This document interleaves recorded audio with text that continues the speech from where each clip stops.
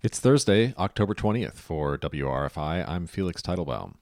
On Monday, at the first of three public forums featuring candidates for Ithaca's next chief of police, acting chief John Joly made his case.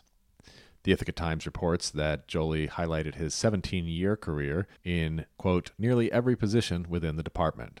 He also said the 7 years he was elected as PBA president showed that he had broad support among the rank and file.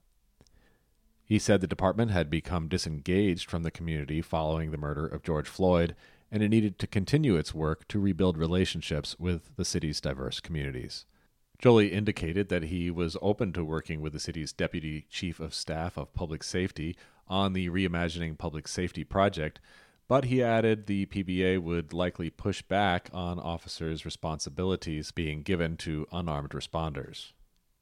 He said the union will have to compromise with the city on this point, and that given department shortages, he'll take whatever help he can get.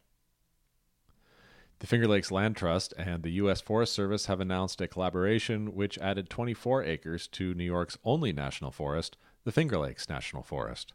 The parcel, near Seneca and Wardner Corner roads, was privately held and was largely surrounded by the 16,000-acre national forest. The Forest Service and the Land Trust say that protecting the land will help prevent further fragmentation of the forest and enhance wildlife habitat and recreational use. Cornell's Insectapalooza is back. After a 2-year hiatus, this Saturday from 9 a.m. to 3 p.m., Cornell's Department of Entomology will host an exhibit featuring hundreds of live insects and spiders for the curious of all ages.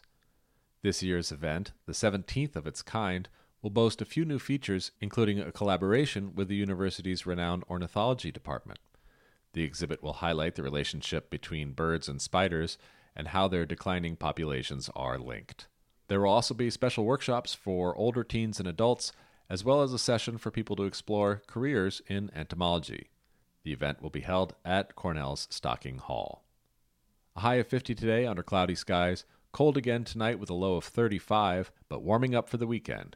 Sunny with a high of 63 Friday, and more sunshine on Saturday with a high of 70. This is WRFI.